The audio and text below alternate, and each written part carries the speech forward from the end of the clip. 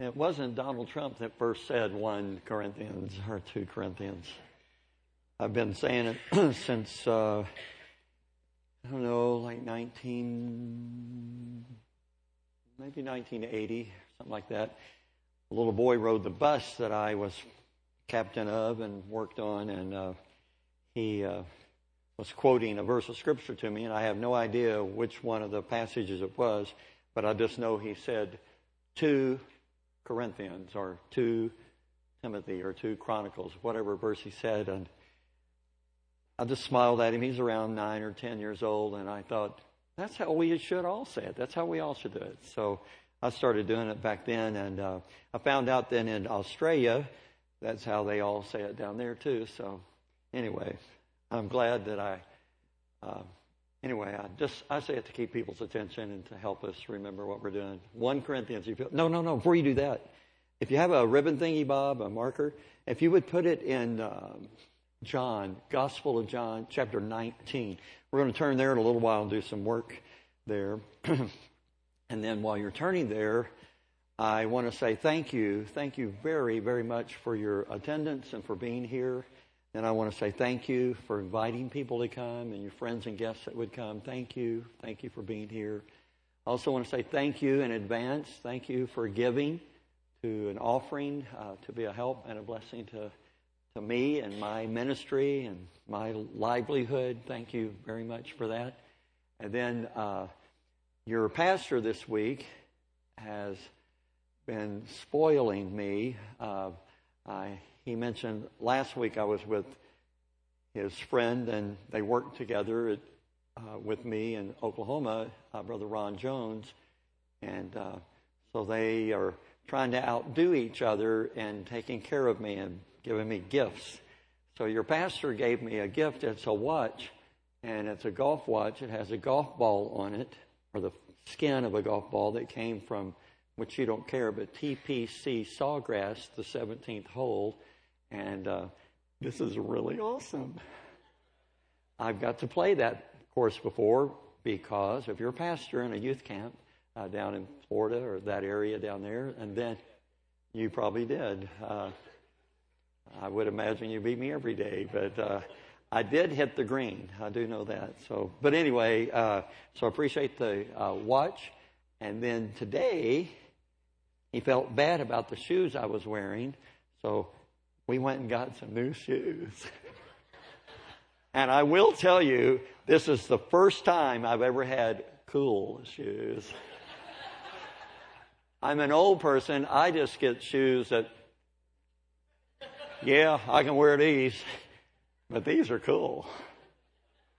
And so he thought, well, because of his wife, Miss Laura thought, well, you should get him 2 pair. I've got 2 pair. These are a lovely gray. The other ones are not. Some kind of tan color. Anyway, they're wonderful. And he's spoiled me every time we pass a place to eat. Said, have you ever eaten there? No. So we've stopped at 30 places to eat just to taste them and say, yeah, this is really good. No, not that many. But anyway, he's really went overboard into spoil me. And our friend, Ron Jones, texted him today, and we've been talking back and forth about who's doing the best. And so they're pretty even. It's pretty awesome. But anyway, I appreciated the generosity that you would have as a church and heart to be a blessing to me. And he asked me when I got here, he said, what do you need? Do you need a new suit or do you need shoes? And I said, well, the truth is I really do need some shoes. And he said, great. We want to help you with that. And I do not need a suit. I have 5 or 6 suits hanging in my closet at home, and I have, 4 with me that I travel with. That's the last thing I need is another suit to take care of. But since I travel, I used to have, anyway, you can only travel with so many suits. But anyway, thank you, Brother Jim. Thank you. That's a great blessing to me. So did I tell you to put a marker in John 19? Okay, that was a long time ago, it seems like. Now, if you'll go with me to 1 Corinthians. 1 Corinthians chapter 15. And tonight, again, I'm going to say, excuse me, pardon me, I'm sorry for all the times that I may clear my throat or hack or puke or whatever I might do. I'm just going to say, excuse me right now. It covers all of them. So all right. If you have 1 Corinthians 15, I'm going to ask you, I messed up. We're coming back. You need to turn to Hebrews. I'm sorry. We're coming to 1 Corinthians, but we need to do Hebrews because I'm not going to turn there in a little while. And I want to read 2 verses out of here. I'm sorry. I got excited about my new shoes. I may have trouble preaching now. I don't know. But anyway, Hebrews chapter 8. Did I say that yet? Okay. Hebrews 8. We'll come to 1 Corinthians 15. If you're able, you can stand with me, please. We stand to give reverence and to give honor to the eternal, infallible, inerrant. It is the perfect, preserved Word of the living God. Hallelujah. Bless His name. Now let me do one more thing. If you've never said amen in church, if you never have, this is a chance. When I read this verse, you're looking at it, when we finish this verse, if there was ever a time in church to say amen, this verse is it. So here we go. It's Hebrews chapter 8, verse number 12. It's as if God is talking, "For I will be merciful to their unrighteousness, and their sins and their iniquities will I remember no more." Amen. It says the same thing almost in chapter 10, the verse 17. And their sins and iniquities will I remember no more. Hallelujah. 1 Corinthians chapter 15. 1 Corinthians chapter 15.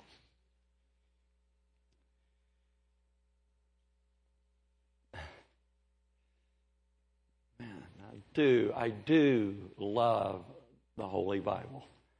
I love it that God lets me, Brother Pastor Alter and I were talking today, we were rejoicing that God lets us teach it and preach it. It's what we do.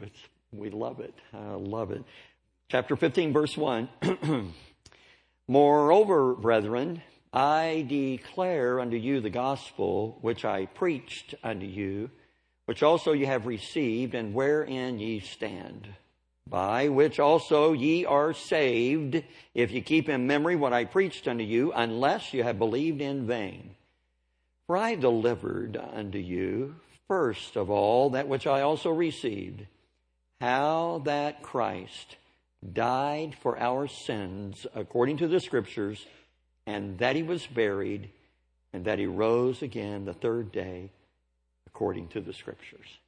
Let me pray with you, please. Our great God, I come to you again, and my heart is thrilled tonight, and I'm blessed to have opportunity to stand again and open up your book and do my best and utmost to declare your word and your truth. I pray that you would help me tonight.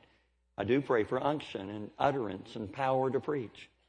I pray that all of us, every one of us, would have ears to hear that are ready, that are opened, hearts that are opened. I pray nobody would have a closed heart tonight. We're all ready and willing to hear your truth.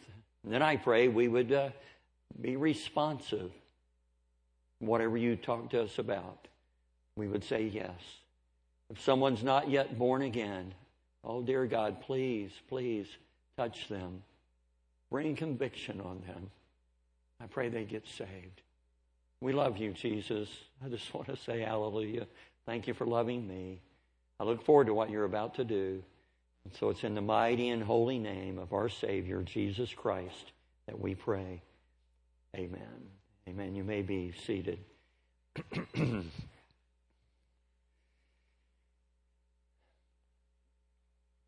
getting ready to read this little paragraph I've written, and I want to tell you that the third and fourth word some of you may be unaware of this word. You may have never heard it. But I will say that I'm well aware that there are many of you that have heard the word. So if you have not heard the word and you're not altogether sure about it, ask someone after service if you need to. But anyway, I'll tell you this too. I'm not altogether sure how you spell it. But I wrote it down. So here we go. It's the third and fourth word. There are highfalutin theologians out there that are bubbling over with biblical knowledge, but they have nothing, because their knowledge is altogether void of the saving knowledge of the gospel. There are religious dabblers today that know some Bible facts, and they have a head knowledge of Jesus, but they're empty on the inside because they don't have the saving truth of the gospel. Truth is, there are even people in our churches who sadly would call themselves Christian, but literally they have nothing because they do not possess a saving knowledge of the gospel. Their belief or their faith is in vain. We talked about that last night, and in fact, just before service, I was given testimony that when I came here some years ago when Brother Jim was ordained, said that I was one of those people that had just a head knowledge, but I really hadn't had faith in Christ, and I got saved. That's a hallelujah. And tonight, if you fit that category, the Holy Spirit, God knows it, and He will do His part to help you understand that your faith is useless. It's in vain. It's not in the gospel that Paul preached. I think that's why that the Holy Spirit would inspire the apostle to write such a thing as 1 Corinthians and try to get across the gospel, and that he would say, hey, I preached it to you. I'm going to declare to you the gospel. I preached it to you. You received it. It's where you stand. It's by which you're saved. You know what he's doing there when he does that? It's called repetition. And he's just going over the gospel again. And he said, you've heard it. I preached it to you. You've received it. But I'm going to tell it to you again anyway. And so I would say this, never ever get disappointed if someone keeps preaching the gospel. If Paul the Apostle thought it was relevant to repeat, I'm pretty sure we can say it's relevant. Amen. So hallelujah. So we talked about the gospel and that it's first, it's the main, what's the word? Main. Good job. It's the main thing. And so we as believers should know the gospel so well that we can easily and gently give the gospel to someone who needs it. It ought not be that you've been a church attendant for some years and you go, just a minute, I got to call someone so they can give you the gospel. That ought not be. We should all know it so well that we can give the gospel to other people. So we know that Christ died for our sins according to the Scriptures. The second part, if you were going to delineate or make divisions in the gospel, to say the death, He died for our sins according to the Scriptures, and that He was buried, and that He rose again the third day according to the Scriptures. Now, Sunday morning we did that He rose again the third day. Last night we worked on some. We laid out how He delivered the gospel and so on. And I guess Sunday morning we did that He died for our sins some. I didn't really spend an entire sermon on it. I talked about it just a tiny bit last night. And we then talked about how that He delivered the gospel. And it's the main thing. Tonight, we're going to conclude my part with you anyway, that I want to talk about that middle part. And that He was buried. my brain doesn't think like this, but if you were going to be one of those people that delineate and you go to, well, the first thing is he died, the second thing he was buried, the third thing he rose again. And I'm not against that. I'm not against it at all. My brain, I just don't function that way. To me, it all kind of goes together. However, if you were going to do it, you would say, well, the burial is a third of the gospel. If you were going to do that. And most of us, or I should say many of us, have not thought about, well, what's the burial all about? What's that about? Why is that so valuable? Well, let's do this. Did Christ die for our sins? Yeah. Well, if that is so valuable, wouldn't it be horrible if he didn't die? Because if he didn't die, like some people have said, then our sins weren't paid for. So if his death is so important, we better be sure that happened. You don't want to think, well, I'm pretty sure he died. I don't think he just passed out. I don't think he went in a coma. No, he died. And so as we talk about that he was buried.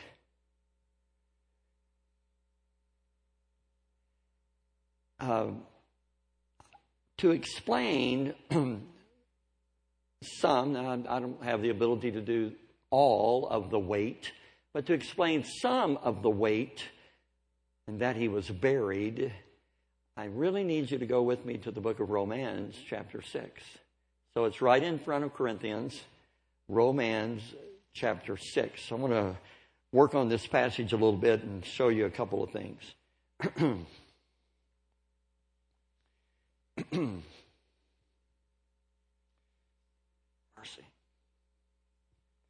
I'm excited about this. All right. Before we read the verse, there were some people in the church at Rome that loved, they were turned on, they were excited, they couldn't get over the grace of God. The grace of God, man. They just thought, man, wouldn't it be good to get more grace? Let me just ask you, would you like to get more grace? Oh, yes. Us that know grace and we've experienced grace, yeah, I'll take more. Give me more. And evidently there were some people at Rome that were thinking about, would it be good to get more grace? And somebody came up with an idea of how to get more grace. The apostle is addressing it.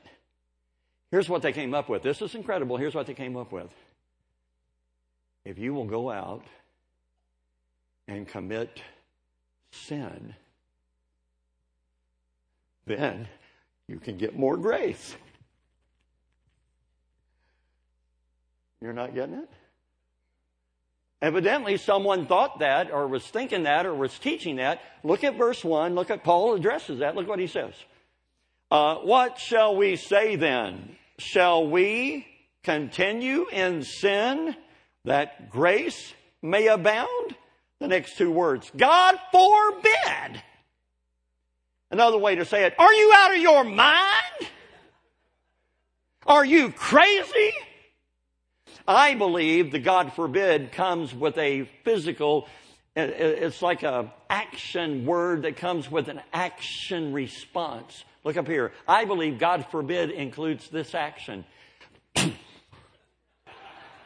Smack him upside the head. What is wrong with you? God forbid. Now, you really got to know deep in the languages to get the slap in the head thing. But anyway, God forbid. Look what he says. How shall we that are dead to sin live any longer therein? He said, you're out of your mind.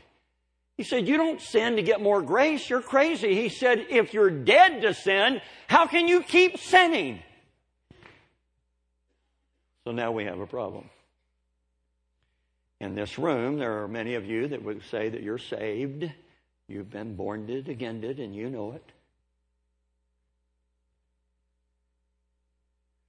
Do you ever sin? if you're dead to sin, how come you keep sinning? So Paul's going to answer that too. So here we go. Here goes our work. Watch this.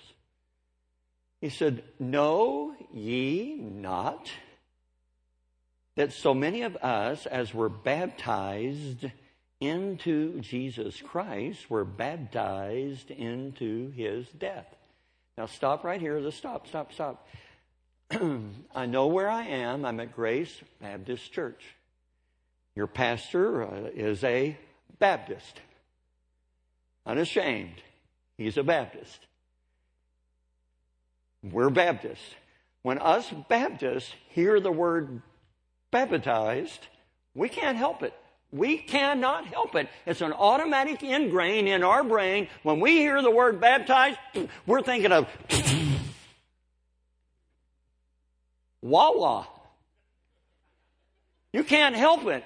Know you not that so many of us were baptized into Jesus Christ. We're baptized into his... Amen?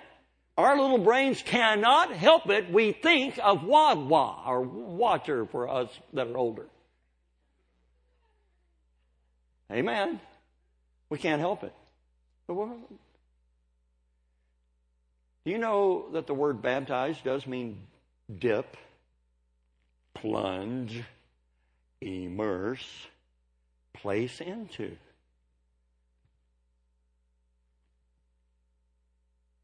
You know, you could get immersed, placed into something other than Wawa. I would love to be baptized in banana pudding. It would be awesome. You go,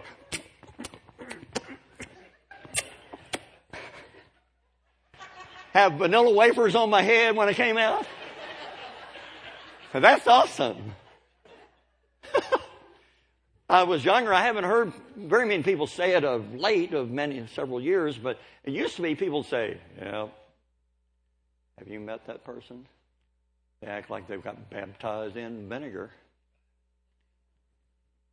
Some of you know it.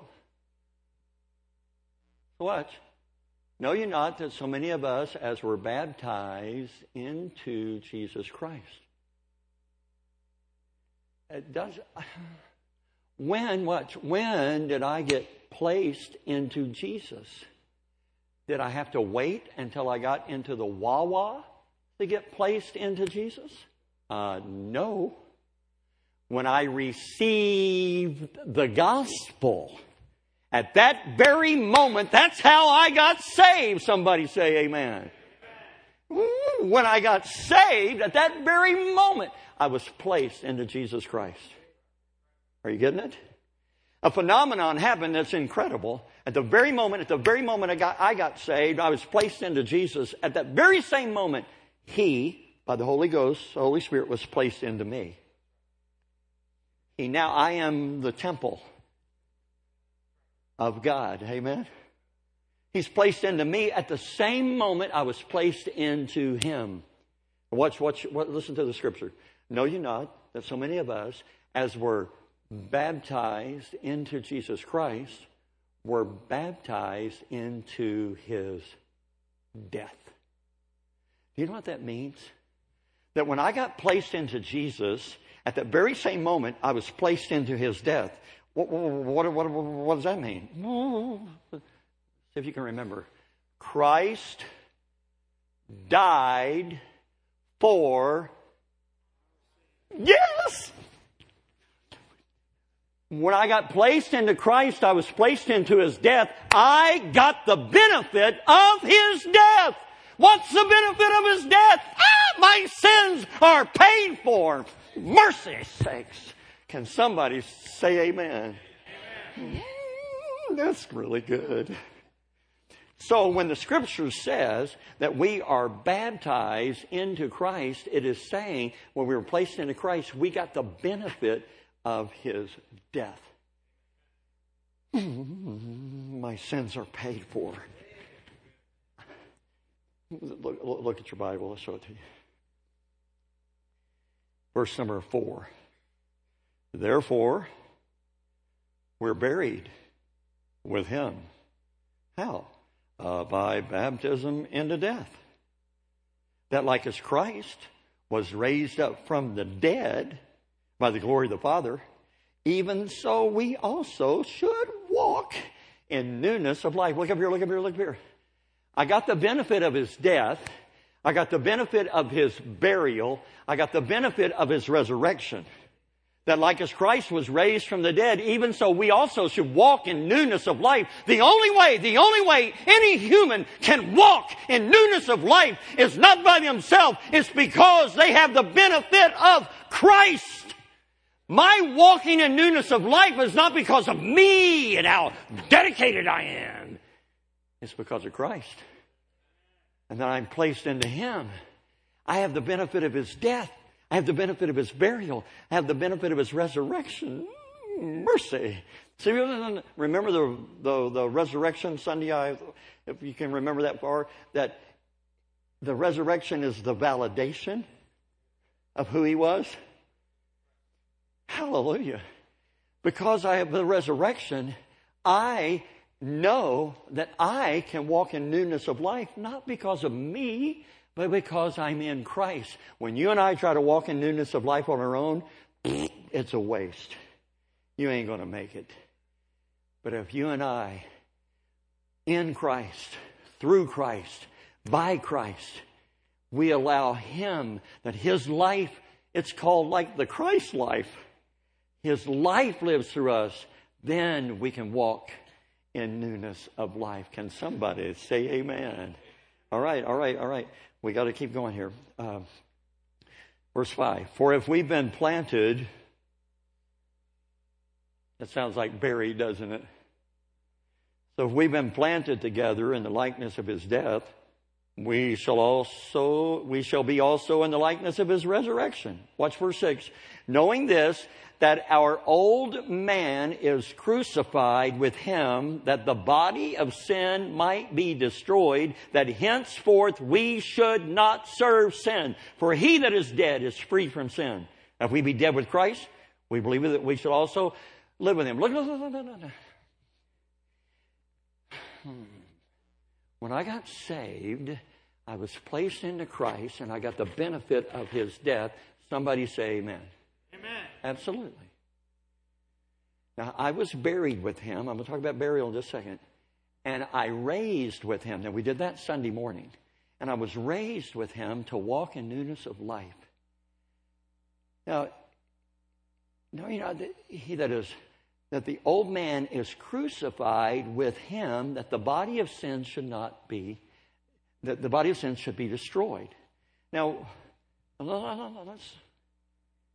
is anybody in here, since you got saved, I'm just asking, don't go bananas.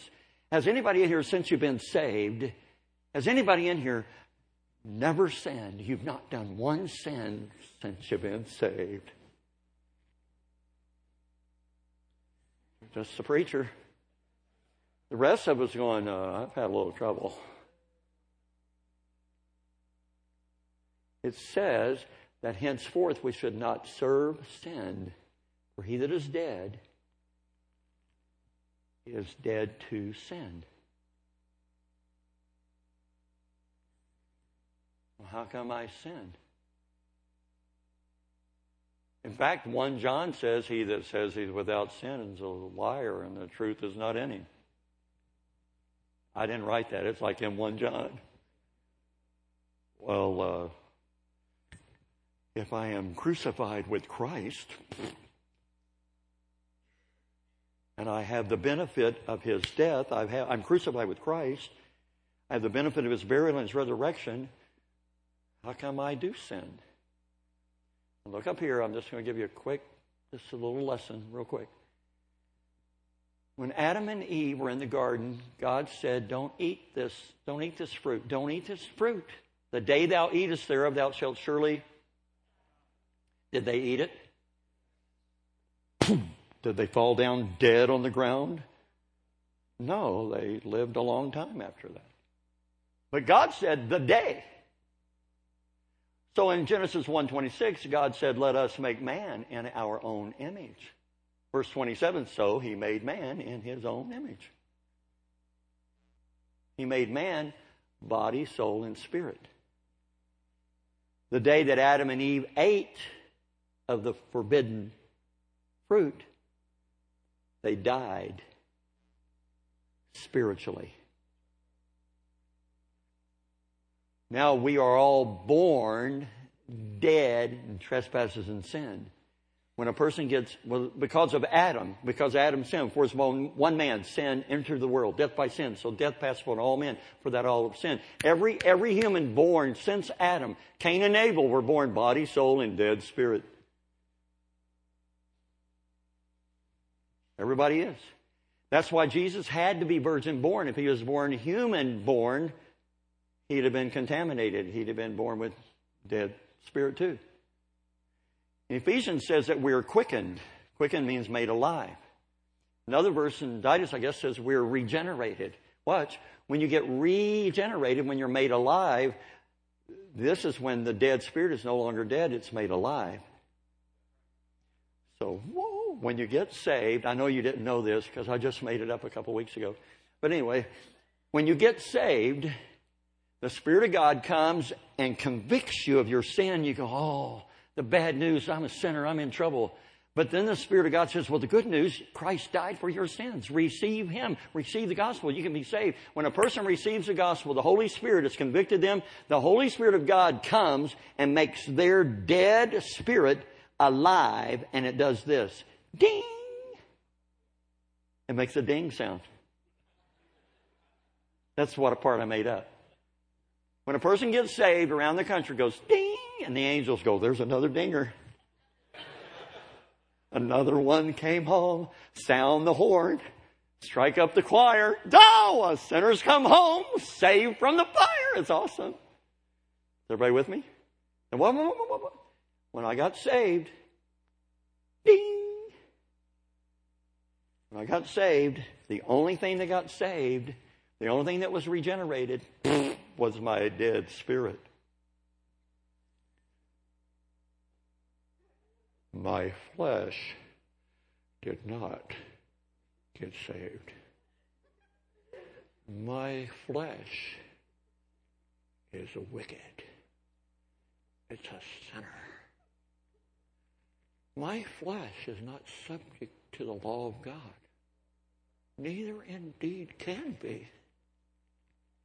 It's in rebellion to God. Now that I'm saved, I've got this part in me that doth not sin. It cannot sin, for it's born of God. But this does. This is wicked. So now I have this war between the spirit and the flesh. Everybody hearing me? Romans said, how shall he that is dead to sin live any longer therein? My spirit is dead to sin. It cannot sin. My flesh is in battle with my spirit. Watch. My flesh still sins. But listen carefully. It doesn't have to. He that is dead is freed from sin. How shall you live any longer therein? That our old man is crucified with him, that the body of sin might be destroyed. When I got saved, watch, I got the benefit of Christ's death. I was crucified with him. Dave McCracken was, I was. And so I do not have to give in to sin. Is there going to be a battle? Yeah, there sure is. Do you always win the battle? Sometimes I do, but the Spirit doesn't. But if I will yield to the Spirit and walk in newness of life and the power of Christ, I can tell the old man, no. I know it's not polite, but I don't care. I'm old. Shut up! I can say that to him. Is anybody hearing me? I've had kids come up to me and say, Brother Dave, you said a bad word last night. I did not. Yes, you did. Well, I did not. Yes, you did. What did I say? You said, shut up. That's a bad word. I said, that's right. You should never say it. Your mama is right. You should never say shut up unless they really deserve it. I'm not into that political correct stuff. I want to be nice and polite to people, but I'm telling you, that old man, he doesn't have to control me. But many of us act like he does. We act like we don't have a chance. It's not my fault. It's not. I really don't have a choice. Yes, you do. How do I know? You have the benefit of his death, his burial, and his resurrection. Now, when we talk about his burial, let me get back to my notes. Whoa, when we talk about his burial and Jesus Christ was buried, what is that about?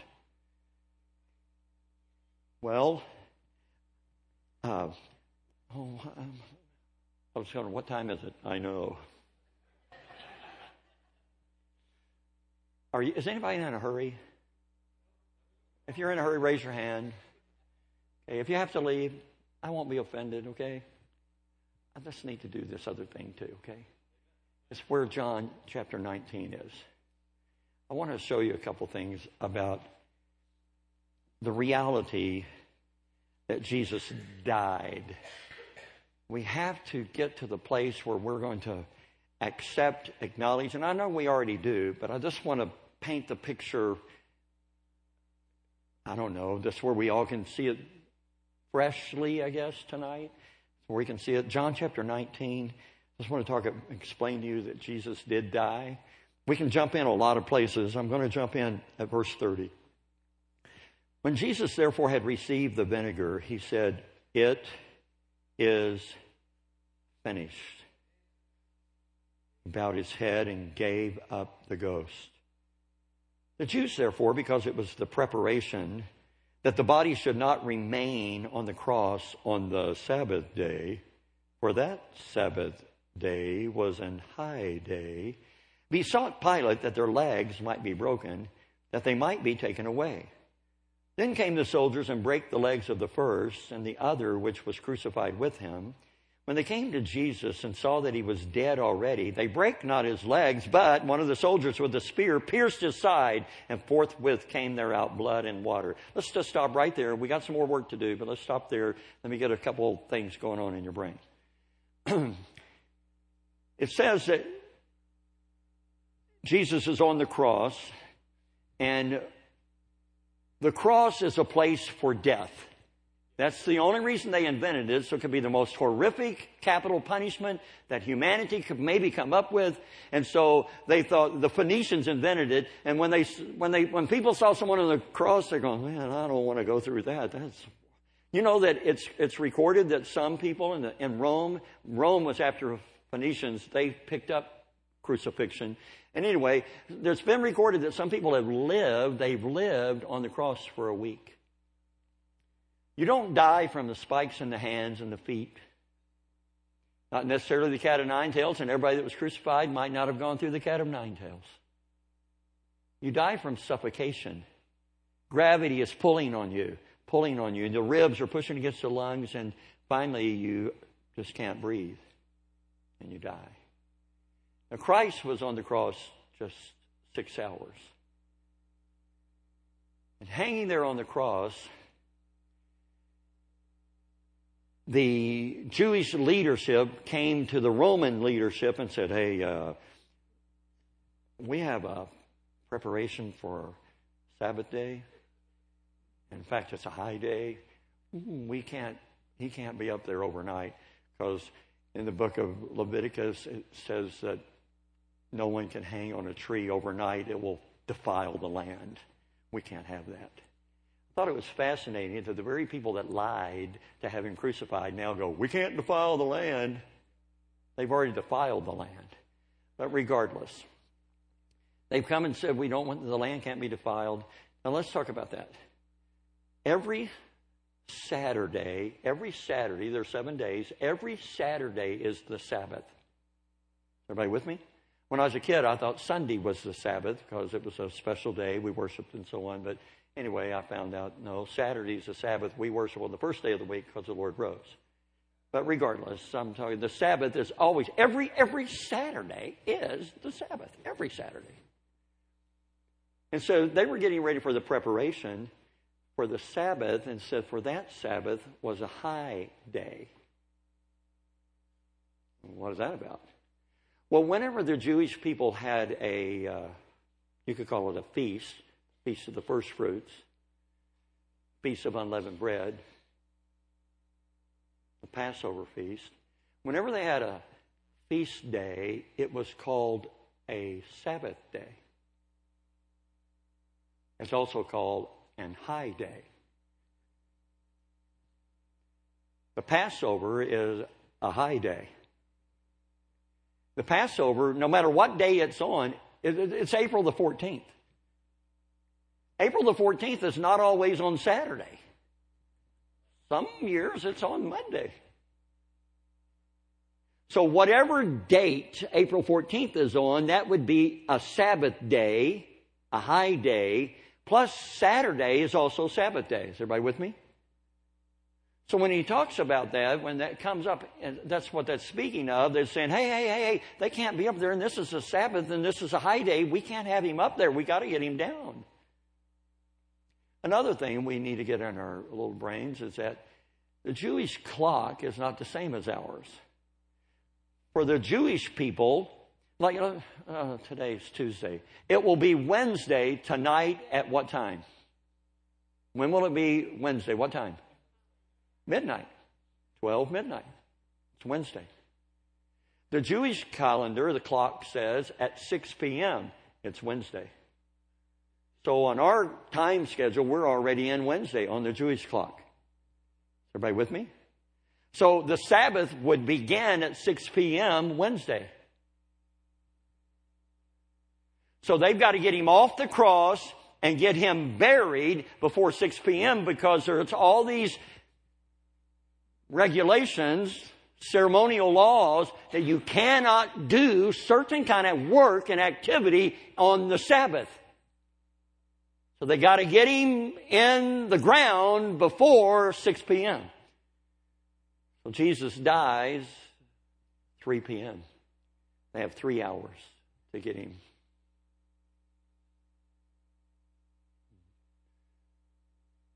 Those soldiers were breaking the legs of the malefactors.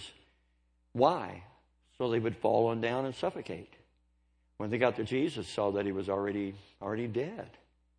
But some people would say, for good measure or aggravation, just rams a spear up in Jesus' side, and when he pulls it out, blood and water come out. Some of you would be aware that around the heart is, you call it a sac or a bag around the heart, and it's filled with fluid. If someone has congestive heart failure, they have too much fluid around their heart, and it's pushing pressure on the heart. It's that fluid, kind of clear. It's like water, and it's pushing on it. So when he pulled that spear out, blood and water came out. We know that he got deep enough in there to pierce that sac around the heart. How do I know? Blood and water came out. Many people believe, or not many, but I've read that some people say that Jesus died of a broken heart. His heart ruptured, exploded in his chest, and they can prove it because when he pulled the spear out, blood and water came out. Well, I'm not one that would, I'm not going to argue with them and fight about it. If that's good, hallelujah. But I know this, if someone stuck a spear up my side and didn't pierce the heart, but pierced that water sac around there, regardless if my heart was broken or not, blood and water would still come out. And if he jammed the heart muscle with the spear and pulled it out, blood and water would come out. So all I know is that the guy stuck a spear in Jesus and blood and water came out. Jesus is dead. A spear is not like a little dart. It's like a needle. It's a spear. They jammed it in there and pulled it out. What's your Bible? Verse 35, he that saw it bare record, his record is true, and he knoweth that he saith true, that ye might believe. Verse 36, For these things were done, look what the Bible says, that the Scripture should be fulfilled. Now, time out, look up here. Christ died for our sins according to that the Scripture should be fulfilled. A bone of him shall not be broken. Again, verse 37. Another Scripture saith, they shall look on him whom they pierced. The book of John says that, I know his hands and feet are pierced, but the book of John is saying that one of the reasons they stuck that spear up in him is because the Scripture must be fulfilled. They look on him who has been pierced. A bone of him shall not be broken. Could you imagine if they tried to break a bone of Jesus so he could die? Do you know how impossible that would have been? They couldn't have broke it with a sledgehammer. They couldn't have broke it with a saw because the Scripture is not going to be broken. But it doesn't matter. Jesus is dead already. Now watch this. I thought this was so precious to me. Verse 38. And after this, Joseph of Arimathea, being a disciple of Jesus, but secretly. Why was he secret about it? For fear of the Jews. He sought Pilate that he might take away the body of Jesus. Pilate gave him leave, and he came therefore and took the body of Jesus. Now stop, please. I just want to put a bug in your ear or just plant this thought. Joseph is not the last person that was a disciple of Jesus secretly. There are still secret agent Christians around today. Why? For fear. A little nervous. Don't know what to say. I don't think I can answer the questions. I'm telling you, today, most likely in this room, there are still some secret followers, or agents of Christ. People where you work don't know that you're a believer. People in your neighborhood, you've never talked to them about it. They know you go somewhere on Sunday, but you don't really want to make an issue of it because, you want to get along. Is anybody hearing me? Joseph of Arimathea was a wealthy man. He actually owned the tomb where Jesus is buried. Keep going, watch. Verse number 38 says they took then and took the body of Jesus. But look at 39. And there came also Nicodemus, which at the first came to Jesus by night, and brought a mixture of myrrh and aloes, about 100-pound weight. Look at verse 40. Then took they the body of Jesus, wound it in linen cloths with spices, as the manner of the Jews is to bury. Now in the place where he was crucified there was a garden, and in the garden a new sepulchre where never man was yet laid. And there laid they Jesus, therefore, because of the Jews' preparation day, for the sepulchre was nigh at hand. Now, if you had a chance to go to Israel, and they took you to what they call Gordon's Calvary, what we would say that where Jesus was crucified, where that crucifixion would have taken place, so if you were at the crucifixion site looking that way, to the left is a garden tomb area. It's not much more than 100 yards. It's just right down there. So that sepulcher was nigh at hand. Now we know from the other Gospels that Joseph of Arimathea owned it, but no one had yet been buried in it. But he paid to have it chiseled out of a solid stone.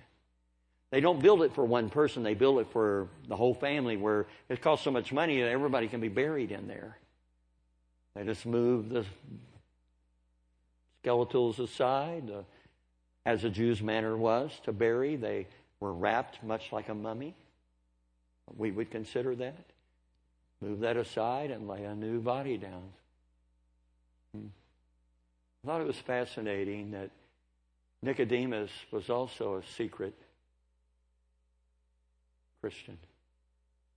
You know, Nicodemus is that famous guy from John 3:16, for God so loved the world that he gave his only begotten Son.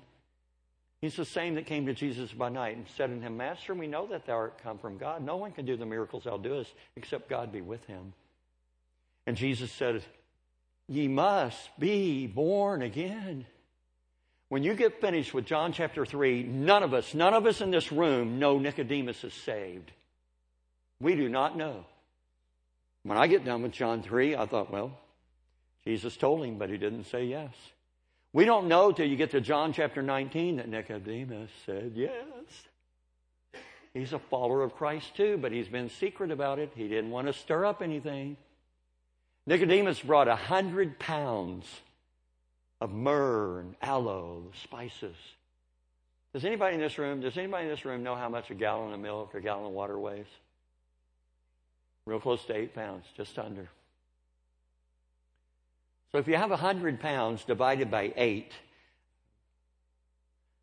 well, I don't know what it means. But anyway, there you go.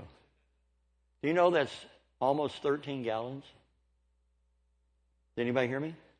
Almost 13 gallons of oil. Myrrh and aloes. Can you imagine 13 gallons, how much that is? To rub on a body. They would take those linen cloths and put it in the oil and soak it in there. I don't know, some historian said, it's not in the Bible, but a historian said that the amount of oil and aloes, myrrh and aloes, that they would bury kings with is about 100 pounds. If anybody deserved a kingly burial, it's my Savior. Amen. The Bible says, then took they the body. Nicodemus and Joseph. It doesn't say anybody else. It does not. I know they both were wealthy and they had means. I know they could have brought some of the folks that worked with them to help them. They could have, and they may have. The Bible doesn't say that. It says, then took they the body. You know what my picture that I saw when I read, then they took the body? Is that after Pilate gave him leave, that Nicodemus and Joseph are walking to the cross, the crucifixion, the Savior's hanging there. They've got to get that cross out of the hole. Christ is a grown man. He weighs 130 pounds. That would be pretty small. He may have 160, 150, 100. I don't know how much he weighs. Is everybody with me? I know he's a grown man, and he's hanging on this cross. They've got to get that cross out of the hole. And I'm just, in my mind, I know the Bible doesn't say, but in my mind, I don't think one Roman soldier said, hey, boys, you need some help? We'd like to help you. I don't think they were interested in helping at all. They don't care.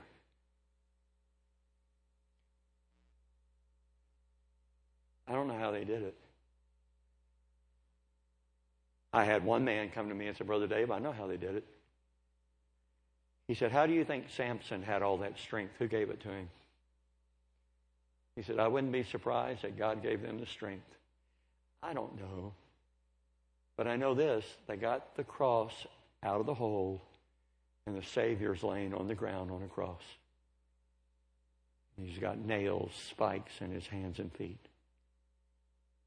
If they could go down to Lowe's or Home Depot today and buy tools to remove the nails, today, if they could have done that, what tools would you buy to remove spikes out of someone's body? In my brain, I'm just, maybe they did. I can't picture it, but they just took the body and went, and yanked that off there. I can't picture they would do that. The body, he's precious to them. They may have, I don't know. But I know somehow or another they got him loose. And then they carried the body of the Savior, and they take it down to the garden tomb. There at the garden tomb, there is a picture of where a well that is filled in now used to be. The picture has three humans, grown people, standing on a ladder above each other. That's how deep the well was. So why do you? Well, they had to clean the Savior. They've got to bathe him before they wrap him. In my head, I'm just imagining, the Bible doesn't say this, but that Joseph is kneeling at the head of Jesus, and he's got water and cloth to try to bathe the blood and get the blood out of Jesus' hair, get the blood off Jesus' face. The Bible said his visage is marred more than any man. His face is just a pulp, and they're trying to clean it. His head has had the thorns just jammed down in his head. They've removed that, and blood is everywhere. And Joseph is trying to clean the head. He's trying to get all that blood off of there. In my heart, I know the Bible doesn't say it, but I could picture Joseph leaning over and kissing the face of Jesus somewhere and saying out loud, "I'm sorry. I'm sorry I didn't stand up for you. I'm sorry I wasn't bold for you. I'm sorry I was a coward, Jesus. I'm so sorry." And Joseph's face and just filled with tears. Picture Nicodemus trying to clean the hands of the Savior. We have these wrinkles in our knuckles and all around the fingernails. He's trying to get all the blood out.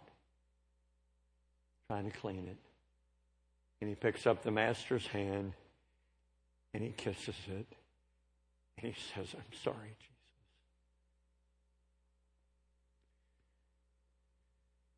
And they wrap his body with 100 pounds. You wrap it just like you think of wrapping a mummy. They're wrapping him. 100 pounds. I'm telling you, just to rub a quart of oil on someone would be like a lot. They got 13 gallons.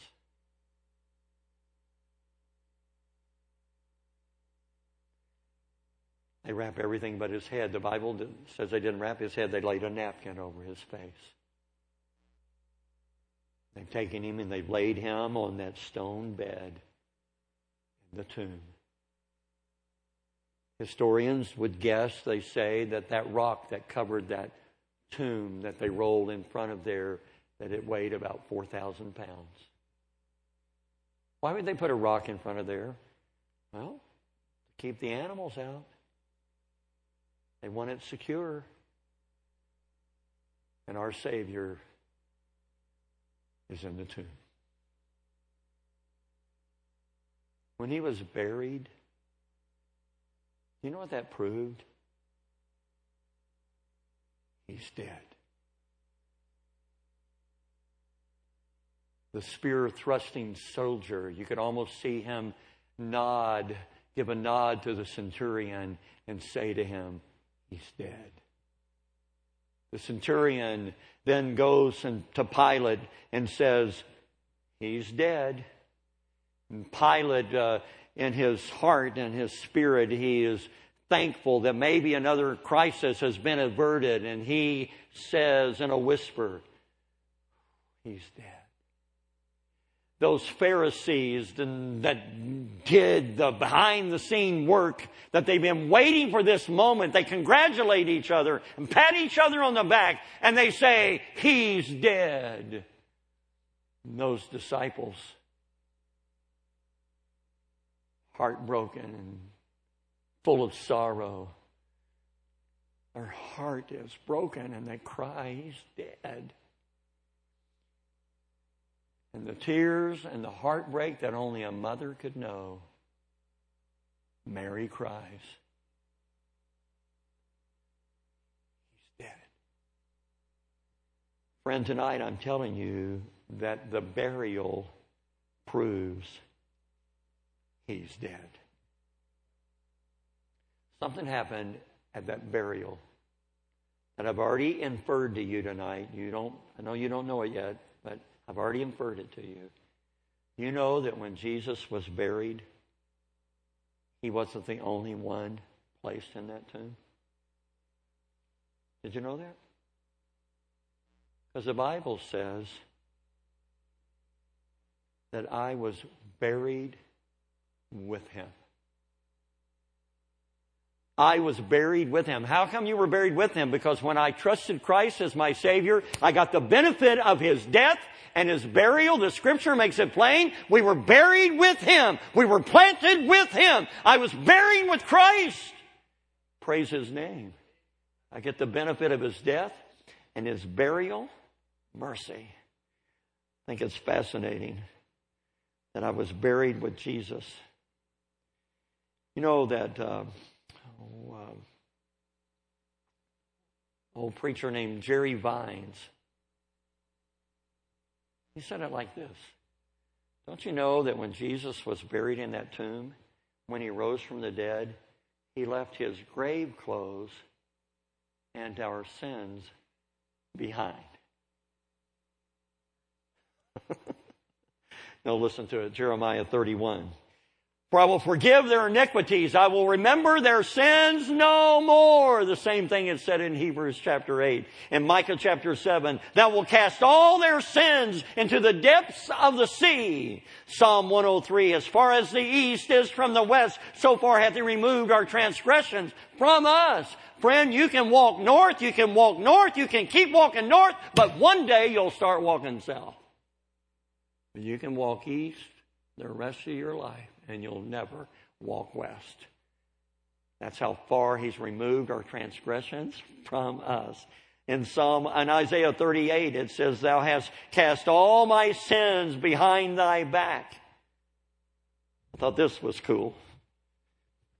Cast all my sins behind His back. Now wait a minute. Is God omnipotent? Is He omniscient? Is He omnipresent? Is He with me? If God is here, well, He's here at the same time.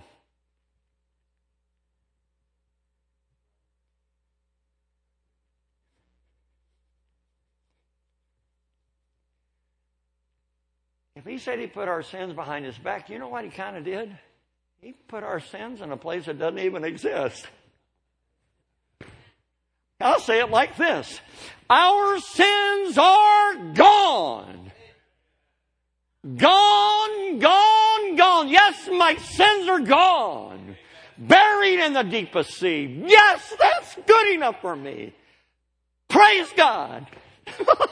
My sins are gone. Someone could say amen. It's okay. It's all right. Well, it doesn't say, and I'll forget your sins. That's not what the Bible says. I will remember thy sins no more.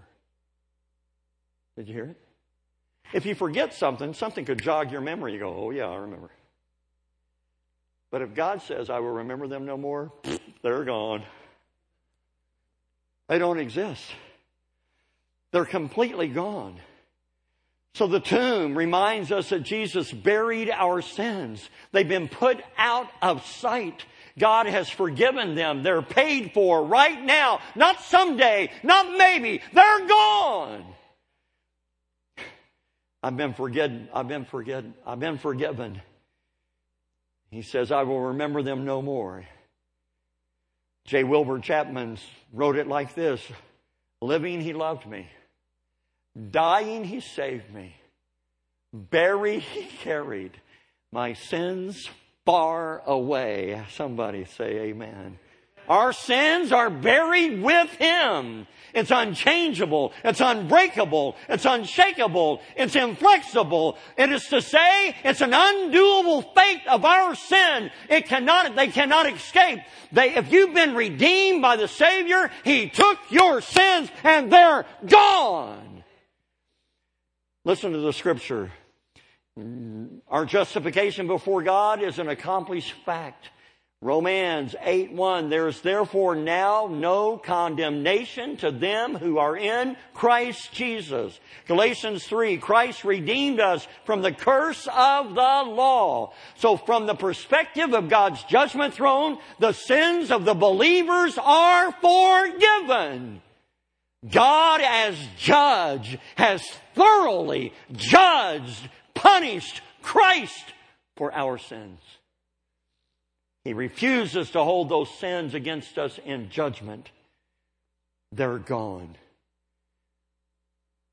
When Satan tries to remind you that you're wicked, when Satan tries to remind you you're no account, you're worthless, when your flesh stumbles again and crashes headlong and you feel horrible and you know my flesh is wicked, Satan has his foot on your neck and he says, see there, McCracken, I told you you're a waste. You're the lousiest preacher. You're the worst Christian I know. You know you're worthless. I say to you tonight, ladies and gentlemen, you throw his foot off your neck and you stand up and you point back to that grave and say, hey, Bubba, they're gone. They are gone. My sins are gone. Praise God. I shall live eternally. My sins are gone. Don't let the liar defeat me and you. I told you a while ago, our flesh is in a battle with our spirit, and our flesh is going to sin, it's going to mess up, but we don't have to. We don't have to give in. And when we realize that and say, God, forgive me. Thank you that you paid for my sins. I don't want to give in to the wicked one. I don't want to give in to the flesh, carnality, the devil. I don't want to give in to it anymore, God. I want to yield and surrender to you. I rededicate my life to you. That's what we're doing this week. That's why I'm here. That you and I might rededicate our hearts, our souls to say, God, I'm not going to give in to the devil. I'm not going to give in to my flesh. I have the benefit of your death, burial, and resurrection. Praise your name. I want to follow you. One of the person asked this question, well, all right, what should we do with this kind of freedom? Our sins are gone. What should we do? That's a great song. Charles Wesley said it like this. My chains fell off. My heart was free. I rose, went forth, and followed thee. Ladies and gentlemen, mine and your hearts should be so full that we've been forgiven. We have the benefit of his death, his burial. Our sins are gone. His resurrection. I can walk in newness of life. That I would say, Jesus, I've made the commitment. I'm going to follow you. Thank you, Christ. I'm going to follow you. No. We got to be honest. Are we ever going to mess up? This thing stinks. It will mess you up. But I'm telling you, you and I have victory. We have victory over this flesh. We don't have to just keep giving in and giving in and giving in. You and I can make the commitment to Jesus Christ with thanksgiving. God, thank you. I don't have the ability to live for you, but I know you do. I don't have the ability to walk in newness of life, but because I'm risen with you, thank you, Christ. I'm going to rededicate my heart to follow you. If you're not saved tonight, Christ died for your sins, but you don't have the benefit of them yet. You don't have the benefit until you receive the gospel. Just receiving somebody's story, trying to do it in your best way or what you hope is okay. No, ladies and gentlemen, God's laid it out very, very plainly. Christ died for our sins according to the Scriptures, and that he was buried and that he rose again the third day according to the Scriptures. If you'll receive that authoritative truth, mercy, you'll be forgiven. You'll be placed into Christ, and you have all the benefits of Jesus. And I ask you to stand with me. Thank you. Thank you for listening.